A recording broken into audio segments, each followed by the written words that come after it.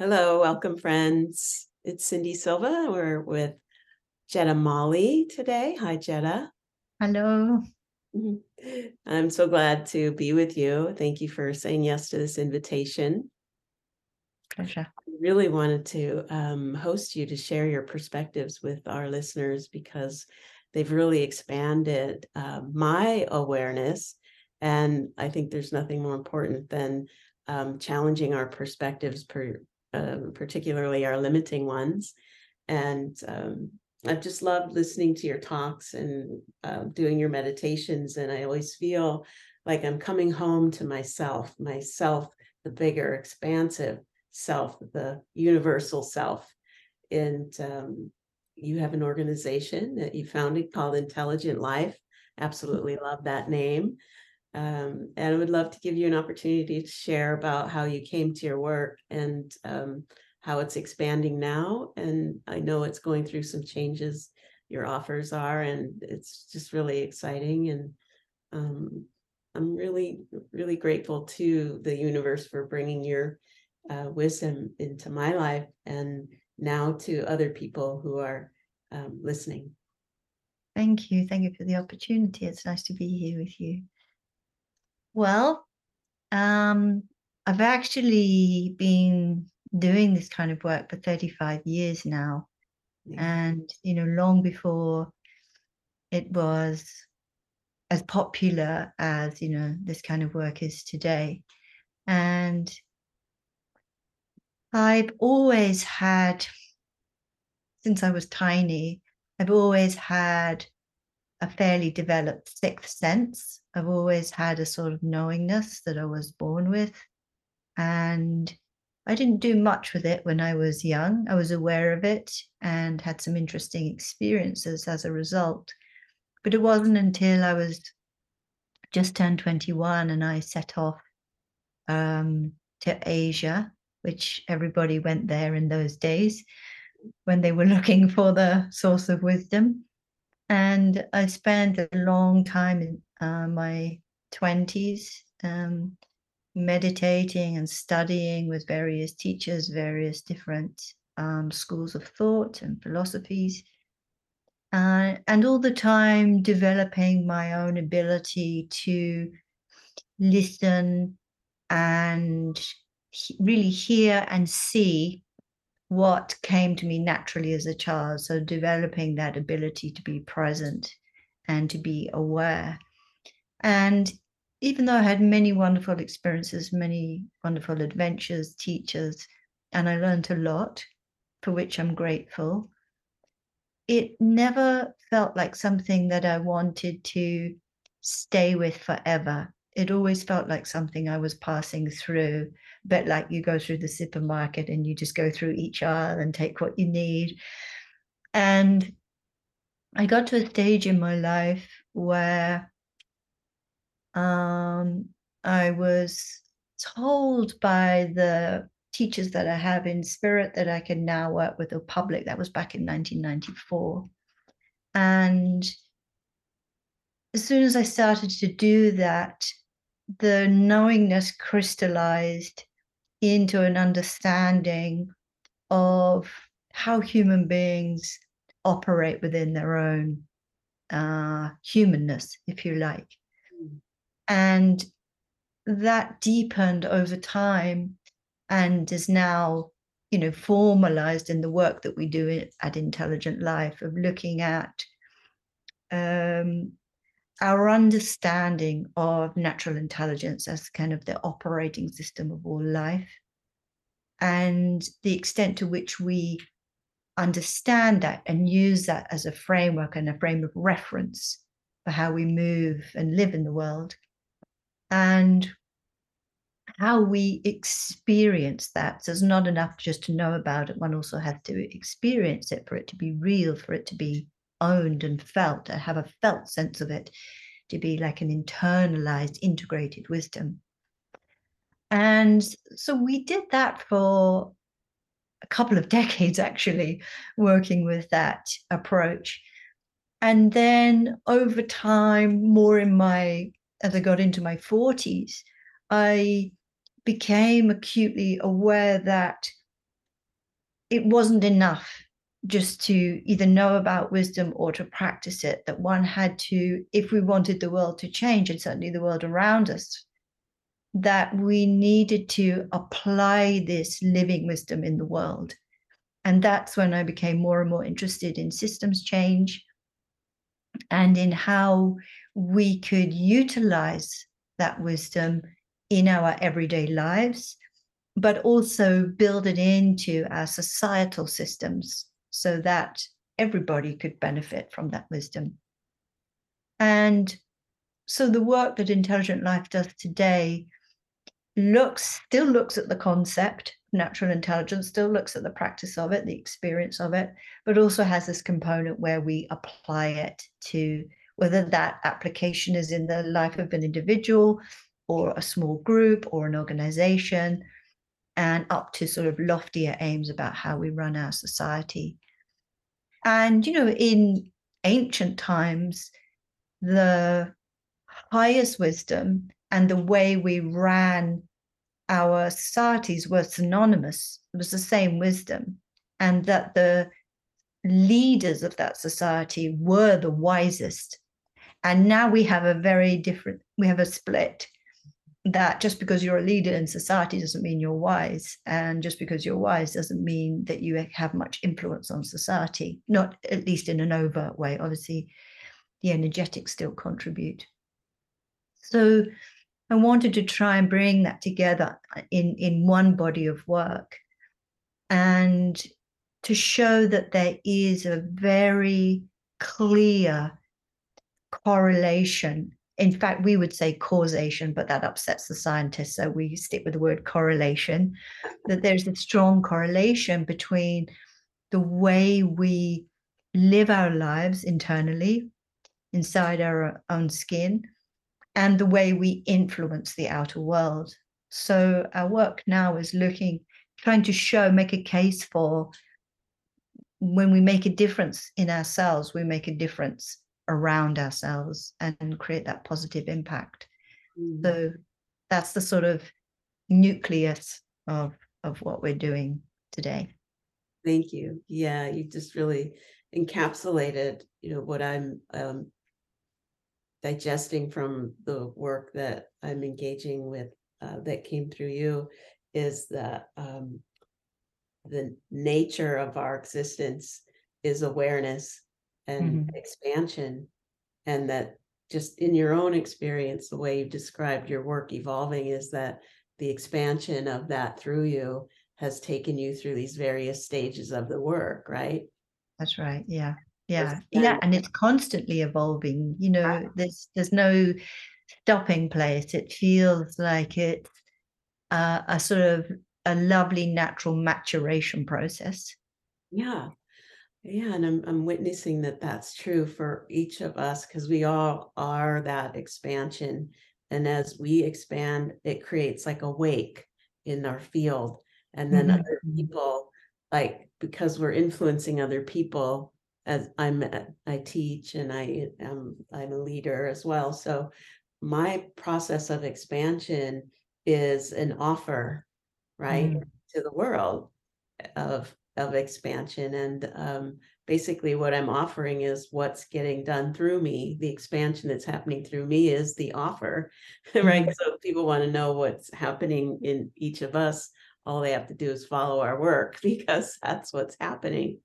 And so I love that you're leading the way and making that conscious, by pointing at it and saying that this is what's happening, so that we can recognize that expansion in ourselves and turn our attention towards it and see that it's not just happening through us, but it is what we are. The expansion itself is what we are. Yeah. And I think that's the aspect that is not well known, even though there's a gazillion books out there on various aspects. Knowledge is not the same thing as experience. And whilst we might read about it, it is a different faculty for us to take that in and to experience it as a truth within ourselves and to test it out within our own experience. And all of the great teachers in history have advise this, but we don't always take it to heart and follow suit. So we wanted to create an approach where the understanding was there so people could orientate themselves, because I think that's important, and give a certain amount of conceptual explanation, but also provide a roadmap where people could step into this and experience it for themselves and feel the truth of it for themselves, and not just take it as some religions do on blind faith, that this is something that you can test out within your own experience. And also to hold people's hands as they're trying to change whatever they want to influence, whether it's their own life or their family or their community or their organization and further on. So that we can start to do this in groups. And obviously when we do it in groups, it's more effective. It has more magnitude and amplitude. Yeah. There's something I wanted to add to what you were saying.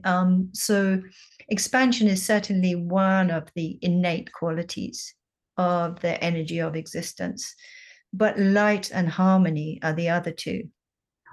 And together, those three form the structural integrity of the energy which we're doing all of our living, experiencing, creating. And so those three qualities hardwired into that energy, encoded into that energy, give it this predisposition for those qualities to be expressed. So it's not like we're using a neutral building block. We are using a building block that is already predisposed towards these expansive, light-filled, harmonious outcomes. And that gives us a really good head start. And certainly in my work with individuals, I did a lot of one-on-one in the early days. That is not the paradigm most people are working from. You know, they're feeling separate, alone, afraid, confused. And those individual experiences are scaling up into the collective. And we see that on a much larger level, the kind of disaffection and alienation that people feel, disconnection from the land, from one another, to our heritage and our origin.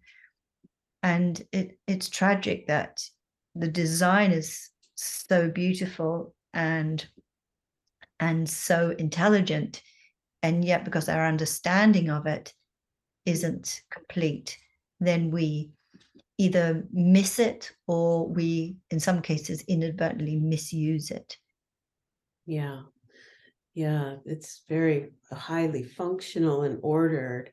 And yet if we don't have all the components working together, if we don't understand, I mean, it's like they're all there functioning or we wouldn't be existing. But when our perception is skewed to seeing ourselves as separate and individual, we're not tapping into the full power of what's available and the direction that it wants to go. We tend to go against the direction of evolution, if you will.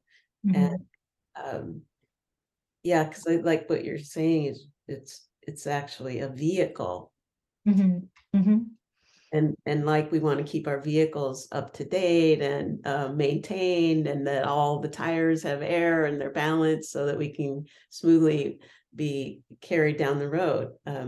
When we're not maintaining the vehicle because our awareness has been conditioned in a direction that is against nature, against the design of intelligent life, then we start to have vehicles that break down and perceptions that follow that breakdown. Yeah, and we see, certainly here on Earth, it's not widespread to be taught at a young age how these things work. And the knowledge, certainly when I was going through my 20s and I was, spent a good 10 years studying the existential knowledge was there, but it was packed into some pretty dense and inaccessible forms, such as, like ancient teachings, which you had to decode or spend a whole lifetime studying. There didn't seem to be anything at that time that I was aware of that was immediate and accessible and usable. And certainly as the pace of, life quickens, we don't necessarily have 40, 50, 60 years to devote to studying this. We need something that we can understand and attune to. So that's, maybe it's a little audacious of us, but we wanted not something to replace ancient teachings, but at least that could be available and accessible for people to understand in their everyday lives without having to sequester themselves in a monastery or ashram for decades at a time. Yeah. I'll say what I really appreciate about your approach is like when we talked about wisdom, love, and grace. I hear you speak of those things, and the first thing you do is you talk about what they're not. And I really appreciate that, because that's what like we're trying to become what we already are from what we're not, and you can't get there. And so you have to really make yourself aware of the illusion, that the construct of the personality is running in an illusion, and it's trying to get to the truth from an illusion, and it doesn't happen that way. You have to get out of the illusion, and the truth is there, and it's always been there. That's right. This is what I'm really tapping into, that's happening collectively, is that the illusion is getting exposed. And in the exposing of it, it's being disempowered. And as that gets disempowered, what's underneath that's always there, that's the truth of intelligent life and expansion, light, harmony, is being more accessible. And I think, we talk about evolution. There is an evolution of consciousness. So to some extent, that evolution is natural. And to some extent, it needs to be supported, because the illusion doesn't fall away easily. It's pretty robust. And, I don't know which teaching it came from, but, it says, beware of false truths. So as we are trying to look for new answers, we can accidentally grasp for different illusions and think that we're climbing out. This is one of the reasons that we went right back to basics, and just as simply as possible, just to try to describe the mechanics of life. This is what life is. This is its nature, and this is how it functions. And once we understand that, it's like we can decode any situation. We can understand ourselves. We can see ourselves in operation, other people, the way the world works. And then it gives us this amazing ability to understand. And when we have greater understanding, we have greater tolerance, compassion, patience, and all the qualities that we'd like to have. So I think the evolution of consciousness is going through a bit of a testing time right now. My dog's come to say hello. His tail is banging against the sofa. I'm sorry, he's making a noise. I don't hear it, but he's only little and he doesn't understand about timing. I'm glad to have him. That's nice that you have that. Yeah. So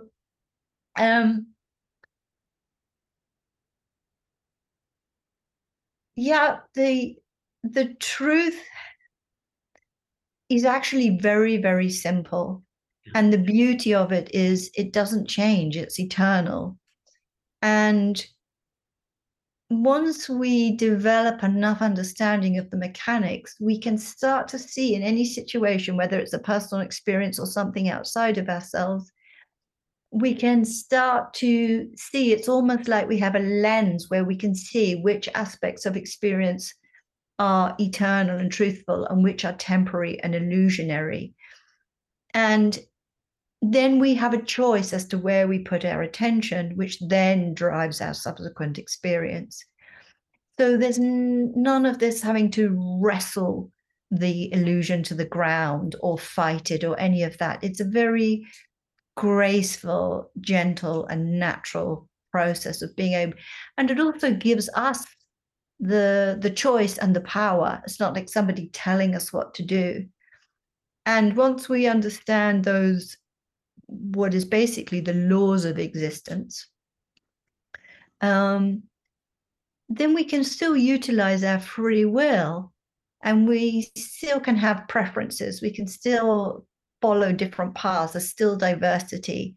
But when we understand that the basic energy of life is, in essence, expansive, light-filled, and harmonious, we have the choice to come into alignment with that. And then that is like, you talk about this bow wave going through the sort of energetic field. That bow wave is automatically dispensing and emanating those qualities. When you're in alignment with the energy of your existence, then the bow wave automatically radiates that. And that's when we become very powerful conduits within our own lives and for those around us. And I think that's it's that knowledge that people want to hear and want to understand right now, because individually and collectively, I think we've all had enough of, the drama, the disconnect, the pain, the anguish, the conflict. We see it all around us in small and large ways. And we're deeply yearning for the peace and the beauty. And humanity's got to a stage where many people even question if that exists or if it's even possible. And yet it's right here with us all the time. And that little simple shift in focus, the understanding of the mechanics, means that it becomes a reality almost instantaneously. And for many people, that's, they say, it's almost too good to be true. And I always say, well, it's good and it's true. I love that. Yeah. You can have both, goodness and truth. Yeah. Because you are that. Yeah, I wonder if I can check out a perspective I have with you, get your feedback on it about consciousness. So my sense, and it could just be semantics with the terminology, but my sense is that consciousness isn't necessarily evolving, that it is, and it's expanding, of course, and it's everything, but it's like pouring itself into these forms and having experiences through physical form.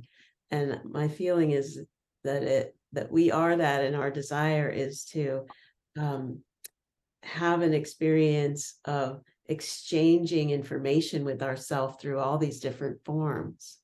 And in that exchange, it's like a laboratory where you're mixing different things, or a kitchen where you're cooking something up and you're making up a new recipe and you don't know what it's going to turn out like, but you're curious and you're exploring. So my feeling is, and I'm, completely open to being wrong, is that consciousness isn't evolving. It is, or maybe there's another word for that, but that it is having different experiences of itself, like playing hide and seek with itself in space and time. So I wonder about how would you determine? We would use slightly different terminology, but the essential truth doesn't change. It's just the words that we use to describe it. So what you're calling consciousness, we would call awareness. So the awareness is the just isness of existence, that energy which is intelligent, which is sentient. and which is in all places at all times, and obviously beyond space and time. So with that, also, some people call that, source energy. Some people call that the divine. So we see that as the fabric of all life. And then what we call consciousness is a faculty which arises within awareness, which allows you to notice your experience. So consciousness allows awareness to be self-reflective, self-referencing. And that's the part that you were saying, that playing hide and seek with oneself. I notice myself, I'm not conscious right now, so I'm playing the hide part, and then I need to seek it again. So we see consciousness as that a faculty which arises and is neutral in so much as consciousness doesn't decide whether it likes or dislikes what it's looking at. It's like a mirror that it will reflect whatever you put it in front of. It doesn't choose. So consciousness will see everything we point it at. And we, in our sentience, decide whether what we're looking at, and therefore what we're experiencing, as something we find pleasant or unpleasant, or whether something we want to continue with or discontinue with. So we would say consciousness is expanding in so much as it is taking in more and more of awareness and noticing more and more of the possibilities. Also, consciousness is elevating in frequencies. That means that it is able to hold more and more of that all that isness at any one time. And we as human beings, utilizing consciousness in our own ways, are contributing to that overall expansion that is happening. So we have an important part to play. Yeah. And without us utilizing consciousness, directing it, and doing that exploration work, that experimentation, there wouldn't be an opportunity for that awareness to self-reference. Right. That's so helpful. Thank you. It's so technical, doesn't it? It's so much easier when you experience it. You don't need a bunch of words. What I'm hearing, and to put it into simple terms, is that consciousness is a vehicle for awareness, and our system is a vehicle for consciousness. So there's like these planes of reality, or this kind of stepping down, or not down, but moving from non-physical into the physical. Yeah, it's a stepping down in frequency, because we are in a slower, denser frequency here. And I started to say this earlier and then moved in another direction. Here on Earth, we have very unique conditions for both consciousness and awareness. In other forms of life, other dimensions, there isn't this veil on the knowing that we know exactly where we are and who we are. Here on Earth, because we take a physical form, and because mostly collectively we've agreed to the illusion that we are these physical beings separate from the source that made us, and walking around with independent will and thought, that we are not referencing that source continually. We're referencing the physical separateness and the biological orientation. And that has meant that collectively as a planet, we have inadvertently cut ourselves off from that source. And so it means that our thinking processes are working from a very limited framework and not able to take in all the different aspects of reality that exist across that spectrum of energy. And we've made things tougher for ourselves in the process. But the upside of that challenge is that we have to work harder to find that connection. And so some good comes out of it all the same. Yeah. And, for my awareness, tracking this, that consciousness or awareness is collecting data on itself. Like if we look in the world at what's like the main thing that's happening is a lot of data collection, right? In our technology, everything we do, the data is getting collected. So for me, I see that as a step down version of consciousness and awareness collecting data on itself for the purpose of evolution. So when it goes to create the next versions of form for itself to have a physical experience to relate to itself and be self-conscious, it's transcending and including. Yeah, it's transcending the limitation of the current form and including what's useful. It's not going to recreate the eyeball. There's, thousands or billions of years of evolution there that are useful. So I feel like this, if we recognize that we're a form through which consciousness and awareness is collecting information on itself, to be a passenger consciousness and witness the experience awareness is having of itself, I think it doesn't delight in anything more than a self-aware passenger, like, or a passenger curious about itself. I don't know. Playful And way. there's a paucity of curiosity on this planet. I mean, I was born with a certain awareness, and I was born with a certain sight. So for me as a child, I couldn't quite believe what I was seeing and walking around. And, I've always found it amazing that there isn't more curiosity about where we come from and how we're made and how we function. For me, it was the only thing I was interested in. But slowly, even with all those conditions in place, slowly, I think we individually and collectively are coming to a place where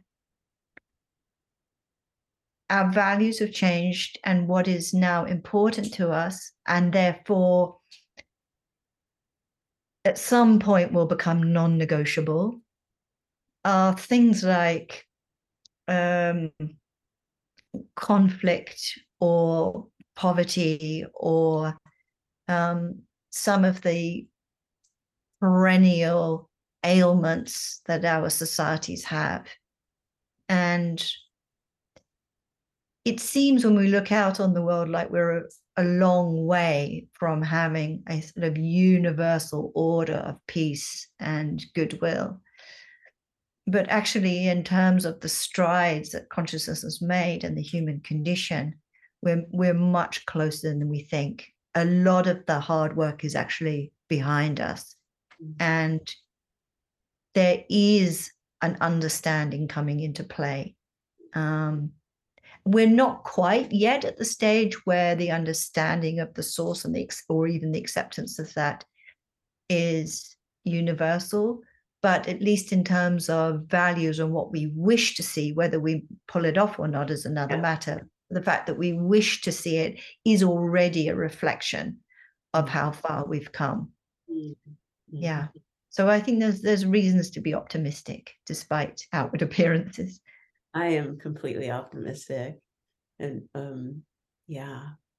especially when I meet people like you. And I wonder if we can just talk a little bit about, you mentioned early in the conversation about guides, you have internal guidance. I wonder if you're comfortable sharing about that, or how, if that is a piece of allowing ourselves to put our attention on this awareness that's expanding through us, if that's a natural outcome that we connect with an inner guidance that is really pointing us at the nature of life, how it's designed to operate and function in a highly efficient, loving, beautiful way.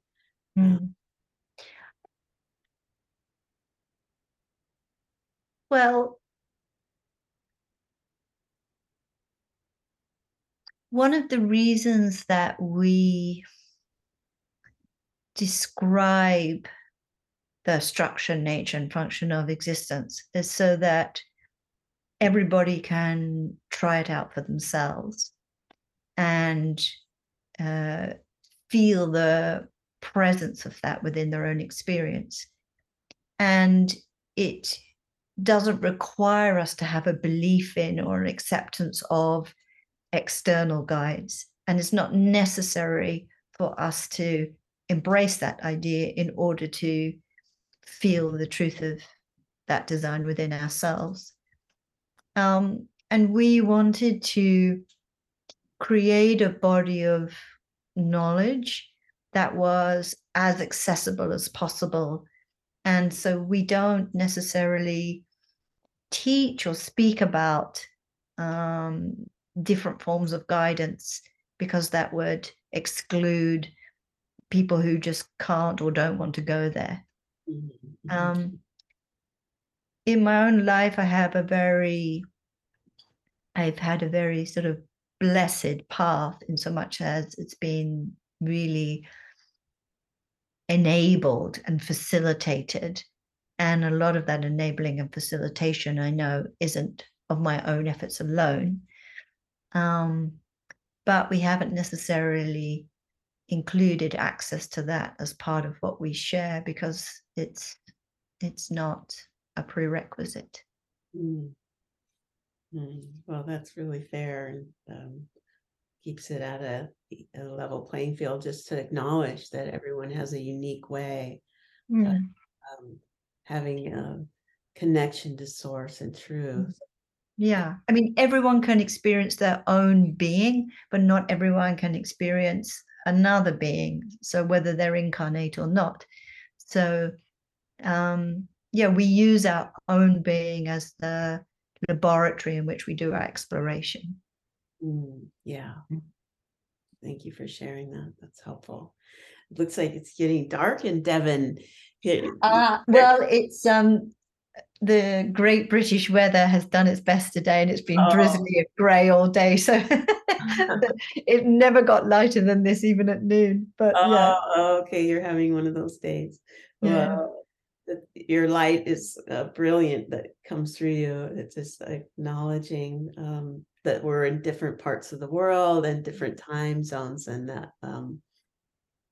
I really appreciate this time that you've given us today and the wisdom that you share. And one of the pieces that comes up to point at for me that may be helpful for our listeners is that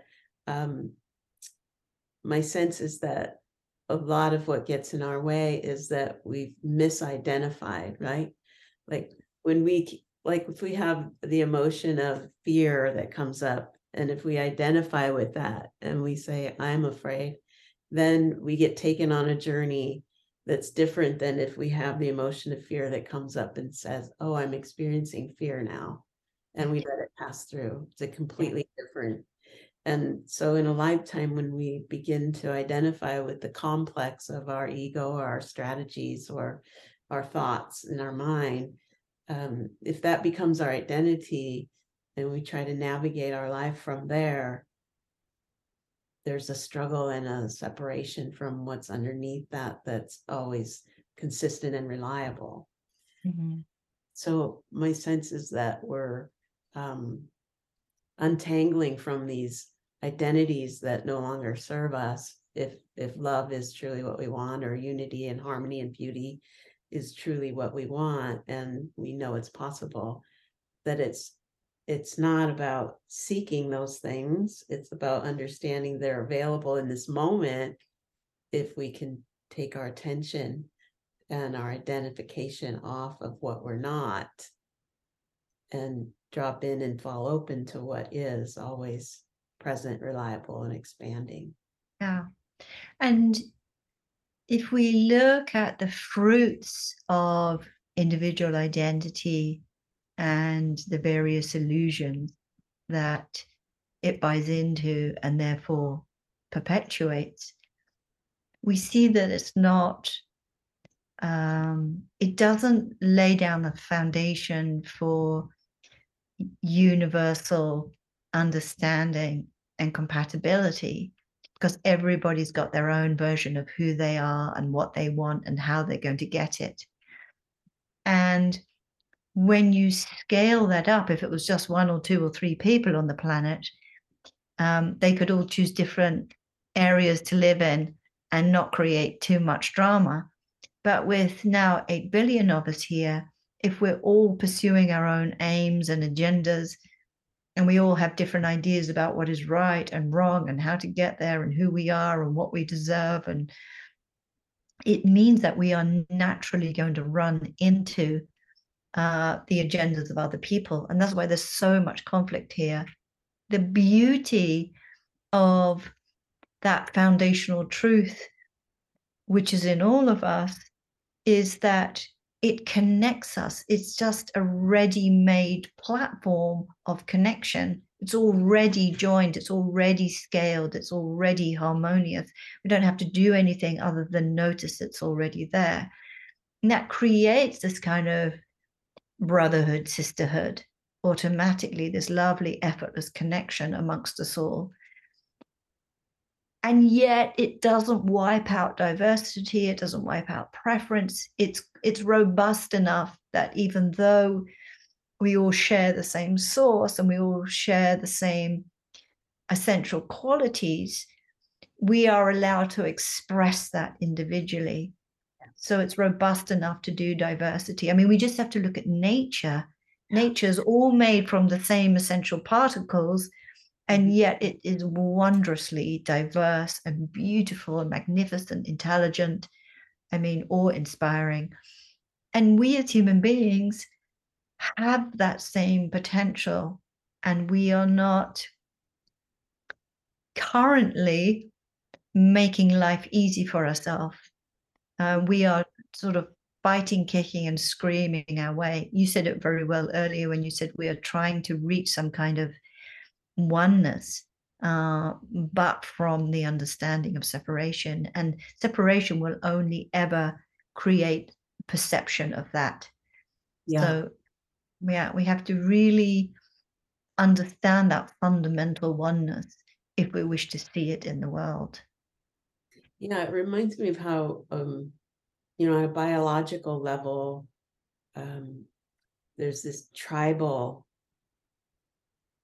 program that runs, right? Mm-hmm. Like if somebody doesn't look like us, smell like us, sound like us, talk like us, then they're some kind of a threat, and that we have to destroy them. I mean, that's, harsh, but on a deep level, that program still runs. And if it's running us and we haven't expanded our awareness to see that it's served its purpose in certain times in our evolution, but now as it runs through the collective, it's severing our potential to connect with diversity, to create a web of diversity that serves the underlying awareness of unity. Because that is, I feel, my sense is that is why awareness pours itself into form and through consciousness, is to experience itself in the diversity, and then to unite in the diversity with the exchange like we're having, where we're both conscious that we're awareness exchanging with itself in 2 different forms. And we might see it a little differently, or have different perspectives, or live in different countries, or have different preferences, but underlying all of it is the desire for a common understanding in the differences. And a common humanity. When we can step into that perspective you've just described, we feel this core humanity. And when we feel that, there's tolerance and respect. And then the difference in the outer form becomes so unimportant. It actually becomes a form of delight to see that. And yet we are different forms from different cultures, different parts of the world, different language, different education, maybe even different, political ideologies. And yet we can share a common humanity. There's nothing more satisfying than that. And, certain aspects of our society have sought to heighten the differences between us and exploit the differences between us, such as the media, which wants us to be whipped up into a perpetual state of indignation, or political parties, or even, companies that want to try and create their own group of consumers. And so, we have certain situations where we're being presented with this difference and being asked to buy into it. And it's up to us as conscious individuals to make those own choices about, no, the humanity feels more real and feels deeper and feels like the direction I want to go in. And yeah, in some ways it looks like we're going backwards, but it's just a little tailspin before we come forward again. We will evolve out of this, but we're still, in order to bring everybody with us, then, we need to also take care of the lagging edge as well as the leading edge. Yes, that inclusivity. Yeah, and again, for me, it's the sense that awareness and consciousness are collecting information on itself, right? And through evolution, there's trial and error. That sometimes in order for us to understand what works, we have to experience what doesn't work. That's right. Yeah. And we learn from it all. That's the beauty of it. That consciousness is able to read and understand what works and what doesn't work, and generate wisdom from both. So whether we look like we're doing well as a race here, or whether it look like we're all going to hell in a handbasket, then we are learning from that experience. And because our attention is pretty short term and getting ever shorter, but over the great arcs of time, we are moving in the right direction. It's just that we don't live long enough to see the needle move that much in terms of the evolution of consciousness. It takes a long time. It's a very thorough experiment. Yeah. And our perception or conceptualization can't take in the whole, but when we open ourselves, especially to other people with different perspectives, we get a glimpse of the bigger reality from this perspective of awareness through different points of view. So that's the beauty of it too. We don't have to agree with another person's perspective totally and make it ours, but we do understand that awareness has that perspective too. That's a piece of information that it's integrating into this experiment. Yeah. And, some of those perspectives are temporary, and that's okay too. So we talked earlier about what is remembering what is temporary and what is eternal. What is temporary are those creations that arise, but they also pass away. And sometimes they arise for a time, we learn from them, and then we move on as they pass away. But some things are eternal and part of the structural design of existence. And it's when we start to, so if we can be respectful of difference of opinions, but how do we, if we're trying to create social policy, how do we create social policy which is inclusive enough to be a broad enough church to incorporate all of those different viewpoints. Mhm.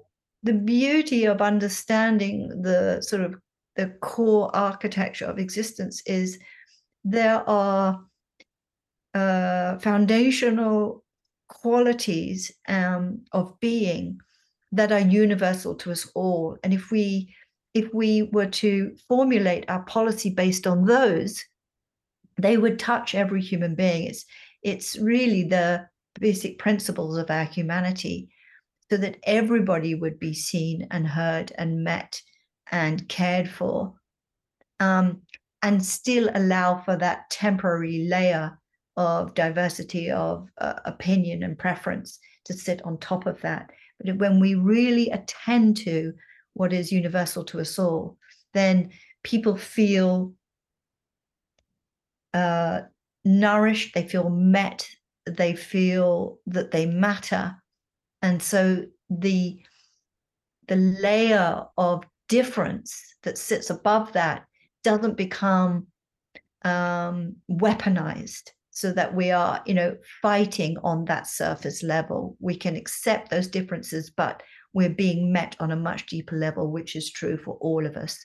And it's that distinction which isn't really understood or sadly practiced just yet. Yeah, it's not fully appreciated. It feels like what you're explaining is like the expansion, right? Like in order to be sustainable in form, there has to be an attenuation, if you will, right? Like when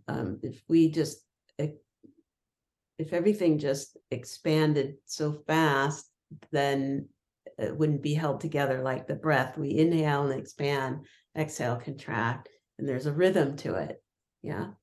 And it's like in movement in the body, you can move only so far, and then the limitation of the form will hold you in a position that you really don't want to force yourself past and injure at, ligaments and tendons that are meant to hold you together. So I see that with what you're explaining is that we want to move things forward and expand, give consciousness and awareness freedom to expand through, but in a way that is sustainable, and that it's not a bubble and burst sort of growth pattern, but it certain individuals and consciousness perspectives on the planet are meant to govern or hold things, provide a little resistance to that expansion so that it isn't overwhelming the system. Mm-hmm. Well, and the change that we pass through needs to be integrated. We need to assimilate that. It doesn't become embodied wisdom until that happens. right. And Yeah. so it stays in a kind of intellectual form that sounds good, but unless it's truly practiced and felt, and we buy into it with our own experience, our own knowingness, then it stays in the realm of ideas. It doesn't become grounded. It doesn't become real. It doesn't become part of the collective wisdom and part of the collective conscious evolution. Also, we are on a planet which has a physical component, and there are certain laws and forces which apply to physical matter that don't apply to disincarnate beingness, so that we have to also respect those physical laws as we are creating and understanding how we work in this medium. So it's a very unique school that we're in, which has that added component of matter, which in some ways, throws a spanner in the works and in other ways gives us much better skills. So yeah, ultimately it's all good. Yeah, that's right. Mm. Well, thank you so much again for your time. I'd love to give you a chance to share your website, the offers that you have available, and how people can approach you and reach out to you. Okay. Well, all of our work, the overview of our work and, our various programs, things like that, they're all on our website. So that www.intelligent.life. There's no .com, it's just .life. We were lucky that when we started Intelligent Life, the new domains came into being, and .life was one of them. So that was perfect for us. And there you can find, information about the courses that we offer, the monthly tutorials that we run, things like that. And then later in the year, this year, 2023, we'll be launching our online platform, which will be a sort of self-study hub. And we'll be relaunching our mapping app, which is an app we designed to help us plot and record the level of our consciousness across our potential, our usual self, and our limited self. So that's a fun exercise to do. So we're just in the process of reworking that, and we'll be launching that later in the year. And yeah, we look forward to any interest that people have in what we're doing. And thank you, Cindy. Thank you so much for a lovely conversation and for all your warmth and welcome that you've given me. Oh, of course. My pleasure. Thank you to all of you for joining us for this conversation. I look forward to more like this, and to staying in touch with Jetta and the great work that's unfolding through her and her organization. It's been just a pleasure connecting with your staff and organizing this. Everybody's been so delightful. So you attract good people. Yeah, we're very fortunate. Thank you. All right. Bye-bye. Bye-bye. Thank you, everyone. Bye for now.